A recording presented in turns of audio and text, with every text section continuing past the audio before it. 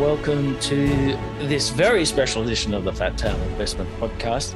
We're going to be talking about gold today. So the very first thing I'm going to do is hand over the mic to the spirit of Shirley Bassey that's joining us here today, and she's going to bash out a little number for us.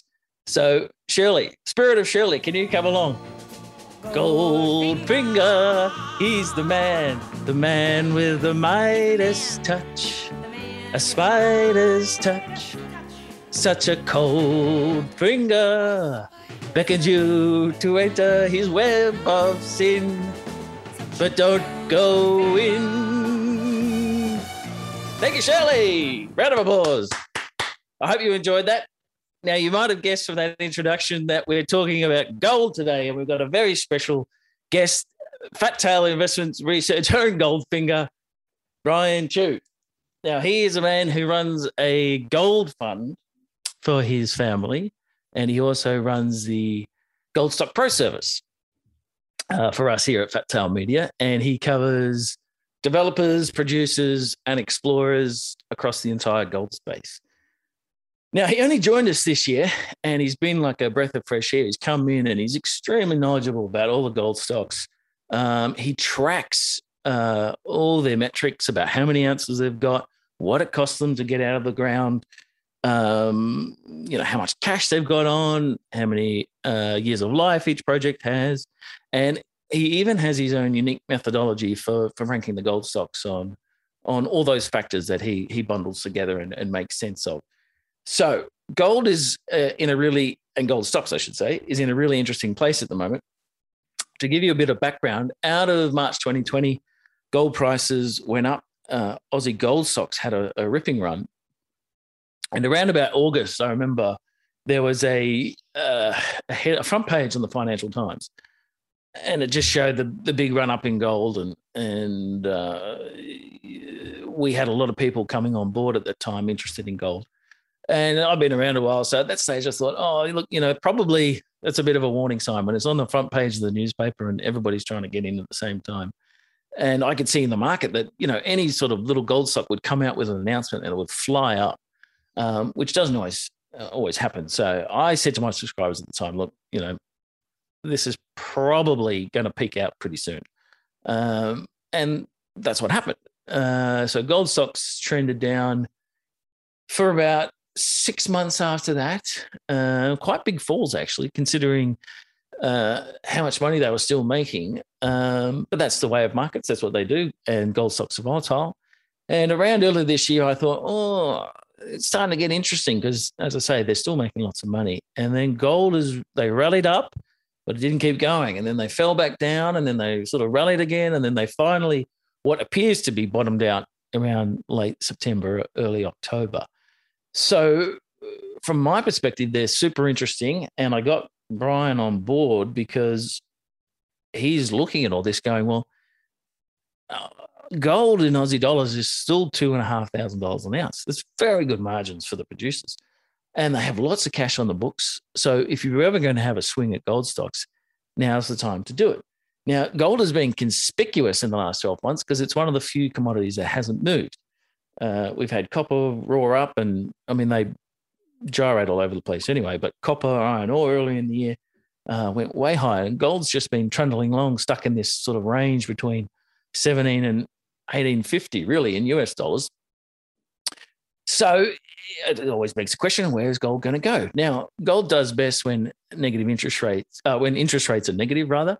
And at the moment, that's still the case. So there's a very good case to say that gold should go higher in both US and Aussie dollars. So we got Brian on to talk about what he's seeing in the market, what's been happening, and where it might go. So, Shirley, hit it again. Goldfinger. Here's the man himself. Brian, thank you for coming on. It's been a funny year for gold stocks in Australia. They've been down, they've been up, they've been down. Now they look to have based out at the end of probably September, I'd say. Can you give us your perspective on what you see? Because from my observation is they just look so cheap relative to the money they're making. Yep. Hi, Cal, and hello to those who are joining us. I'm I'm quite glad to actually see where gold has been moving in the past week. In fact, you could say that at the end of September, gold had its sell-off on the back of, which I thought was very strange, the Evergrande debt crisis, which I believe is still playing out, even though the mainstream news and finance media is kind of focusing away from it. Moved on. Yeah, they moved on, except you can almost feel that there's a ghost. It's Banquo's ghost. It's always coming back every now and then on the news saying, "Well, something's happening, but we've got it under control." And in terms of its effect on gold, like I actually thought, and my subscribers would know, I was actually calling people to be cautious on gold at the bottom, which I think is so some of you guys will now know that I'm probably a good indicator of if I'm cautious about gold, it's probably near the bottom. I'm not the best timer in that sense. But over the month of October, I saw that the gold index actually went up by about 12 to 15%. And some of the bigger gold producers went up about 25 to as much as 40%. In the case of West African Resources, they again once more bolted out of the stables and went up by as much as 50%. It was a big rally. Paring back. Yeah, it was pretty impressive. Before paring back down, because they're raising capital to buy up a big deposit. I think if I remember right, it's something like 6 million ounce gold resource. So we're also seeing a couple of things happen in the mid-tier space as well. We also are seeing Gold Road Resources and Ramelius Resources have vied for Apollo Consolidated, and this morning, Gold Road actually said, or was it yesterday? Gold Road actually said, "Look, we're not going to up the bid. We're going to fold." And we also have Kirkland Lake merging with Agnico Eagle to form the third largest gold miner, and it's actually probably one of the best because it will have all its mine properties in tier 1 jurisdictions, as in safe developed countries with stable legal, relatively stable legal environment. Just let me jump in there for a second. I just want to go back to the initial point where you mentioned that timing-wise, gold can be very difficult because it's very volatile, and then the stocks jump all over the place, and there's a sort of macro overlay that you can't control if the market's nervous or bullish or what have you. But you're a long-term guy, right? So you're prepared to give these 1 to 3 years, perhaps even longer. And I know you look at the valuations quite closely. Surely gold stocks in Australia must be as cheap as they've almost ever been relative to their cash flows right now. Is that fair to say, or do you think? To a certain extent, you could say that with the mid-tier miners, I am actually seeing the valuation multiples. Haven't seen it that low since maybe 2017, 2018, when gold actually was taking a break, and they had a 18-month or so just meandering between the ranges. So I remember during that time, I was just thinking, all these companies that I want to buy, but not enough cash to actually throw into it. And this is the same type of feeling I am seeing with the mid-tiers. Now, for the large producers, with Northern Star, for example, I was looking at it and I'm going, the costs are going up. And in fact, the entire gold mining industry, I would say the only dark cloud, is that costs are going up, and that might be the reason why some of these mining companies are trading at cheap multiples. But it may not be so cheap if the costs continue to rise, should the price of oil continue to rise and gold doesn't catch up. Interesting you say that, because diesel obviously puts pressure on across the mining industry. Then we have the labour problems in Western Australia. So maybe you're absolutely right. The market is discounting these costs going up. Yeah. But when I look at it, that's probably part of the big drawdown we've seen since last year in gold stocks. Hmm. I guess the way I would phrase it, if you were ever going to enter into gold, now would be a very good time to consider it. But we're also always hostage to the US gold price here. So here in Australia, they're making good money. The market, I guess, knows it, but it's giving them big cash flows. We get the Ramelius you mentioned, some of those mid-tier ones. They have lots of cash on the books to go and buy up the little projects. Hmm. Do you have a view on what the US dollar gold price is going to do? So when I looked at this, the Federal Reserve was they announced last Wednesday about how they were going to start tapering the monetary supply over there. And oddly enough, and also you could say not very oddly, if you actually are familiar with Nick Hubble's article about gold and also what happens with central banks when they tighten, gold seems to go down when there is talk of tapering, but it seems like once they actually do it and once they start raising interest rates, gold will also follow upwards because of a safe haven, because gold as a safe haven status actually comes back into play. This happens when you have a prolonged period of uncontrolled currency creation, and therefore investors are very much taking risk well beyond what would be sensible. And once they raise interest rates, it doesn't take too long before the markets are going to start correcting. And therefore, with the price of gold, I think that's why it's actually headed upwards, because there is a view that there are investors, the smart money is probably now identifying gold as having bottomed, and they're moving their funds into gold and gold mining companies as part of the whole tightening cycle. So they're getting ahead of the game. And I think, and I'm advising my subscribers to do exactly the same thing if they have not already started doing that over the last month. Well, I think interesting you talk about sort of macro turbulence, because I think in 2020, a lot of investors, they sensed that the market was going to rise back up after the COVID crash, but they kind of hedged their bets a little bit by holding gold stocks as a part of their portfolio and go, well, look, if this doesn't work out, my gold stocks will pay off and ease some of the hurt. And I think as the recovery became more solid and in the market, it's like, no, it's genuine, it's going to come back, we can see beyond it. Those investors started to go, well, I don't really need the gold stocks anymore. And they did reach fairly rich valuations there for a while. And they'd had a big run up. So I think you're right. Yeah, definitely that could come back into play again, where as we move forward into, okay, we've got the recovery now, that's priced in, what happens next? If things do get a little bit wobbly in the US, that buying pressure will come back. And the valuations are there to support that thesis to go, yeah, it's not such a crazy idea just to hedge things a little bit with gold.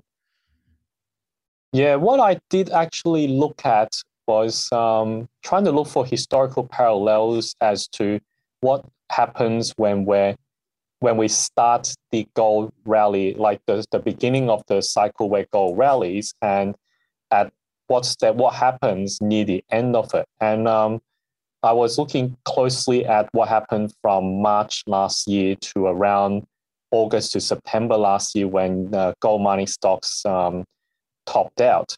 And what I did notice was a lot of the mining companies started raising capital in around mid-June to early August. And that is a sign which I'll be looking for once more as to when, and I'm saying I'm getting ahead of myself very early here, is the gold mining companies rally I would consider to be well in the tooth when you have a large number of companies raising capital. And the reason why I say that is the companies that are on my recommendation list, especially for Gold Stock Pro, some of these companies are actually moving towards the mine building phase, or at least they're trying to get financing. So this would be the rally should gold actually rally this time round, I think a lot of these companies are waiting to press the trigger in order to raise maybe $10 to $20 million of capital to move their plans forward. So this is a type of thing which I think if you know your history well as a gold mining investor and also in mining companies in general, you should remember that all these companies may be a year to 5 years away from production, and they don't want to actually have too much cash right now because they don't want to dilute their capital too much. But at the same time, they don't want to be starved of cash because they could be caught out at the worst part of the cycle where they end up having to raise when they need a bottom. And I've seen a number of companies do that. It's very heartbreaking. I don't want that to happen with the companies on my recommendation list. So that's a type of thing which I've been keeping a very sharp lookout for. Just going back in history while I can. The good thing about this 12 months is the market has been stagnant, so it allows me to sit down and look at history and kind of like track where we are in the cycle. Yeah, so that's sort of the macro background we've given there. But obviously with individual gold stocks, they have their own catalysts that you can sort of hunt too. So obviously with the cash flows very good, gold price very strong, there's obviously a lot of drilling still going on where they're looking to either extend their operations or you get the pure play explorers. I mean, do you follow those sort of drilling schedules quite closely as well? Well, the drilling schedules, I actually am aware, having inherited the portfolio from my predecessor, Shay Russell. She's got her ears very close to the ground, and it seems that the laboratories that are testing the drill samples are still quite backlogged. I remember one of my companies that I recommended back in late May, they were supposed to release their mine plan in around June. But the thing is, the drill sample analyses have taken ages, and the company is now saying, well, we're going to try to release our mine plan, the preliminary mine plan in November. And I'm now almost of the view of I'll believe it when I see it. A number of these companies are actually releasing results of their drilling probably from months ago. So there's still things that are behind. In fact, as we're recording today, Chalice Mining. Did you read the news on that? I did. Yes. That was actually long. That was actually longer. It was something that we have been waiting quite a long time for.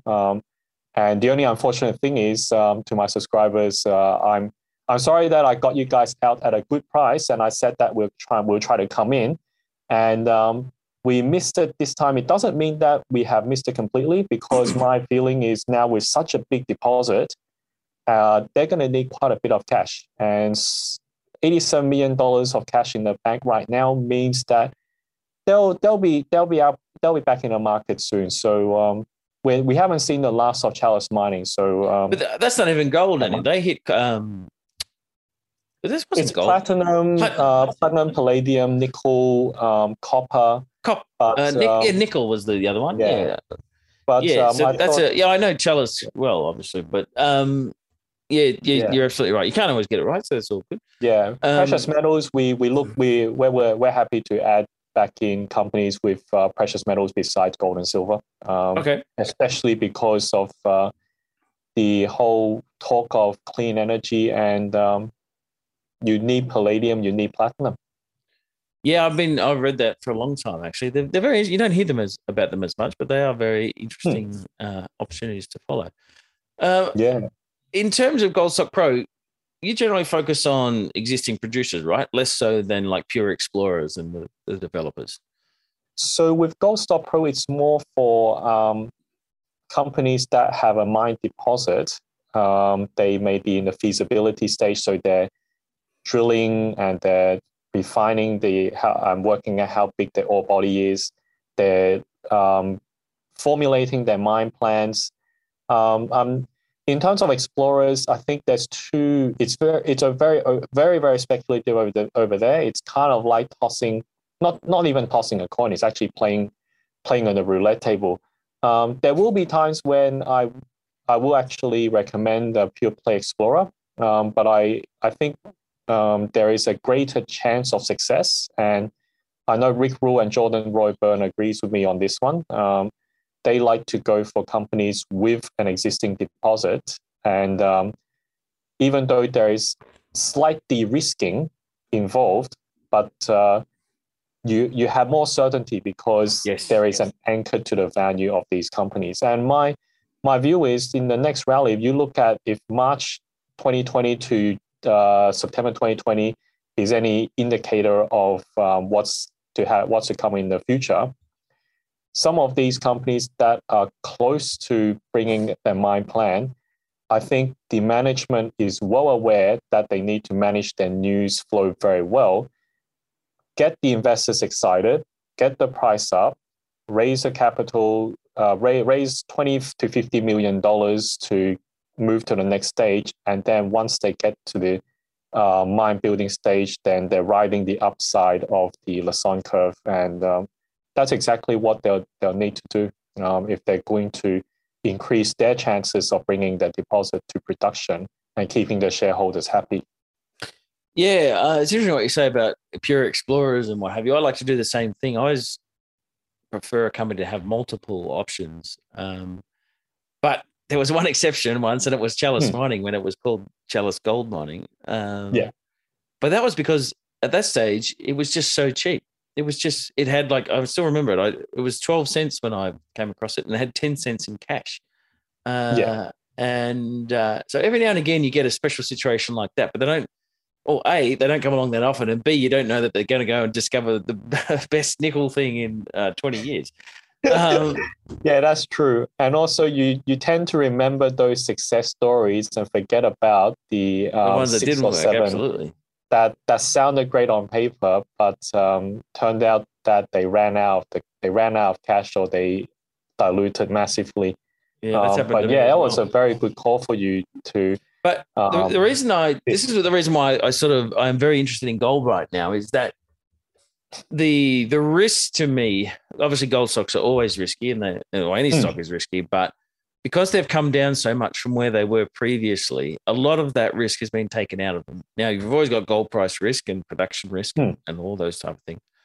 But there's definitely, I think it's fair to say, value there relative to what could be a strong 5 years for gold prices. Why could that be? Well, we've got, as you said earlier, money creation going crazy around the world, probably a bear market for bonds coming, and probably demand for hard assets, and not to mention, countries around the world trying to diversify away from the US dollar. And one way they do that is by holding gold.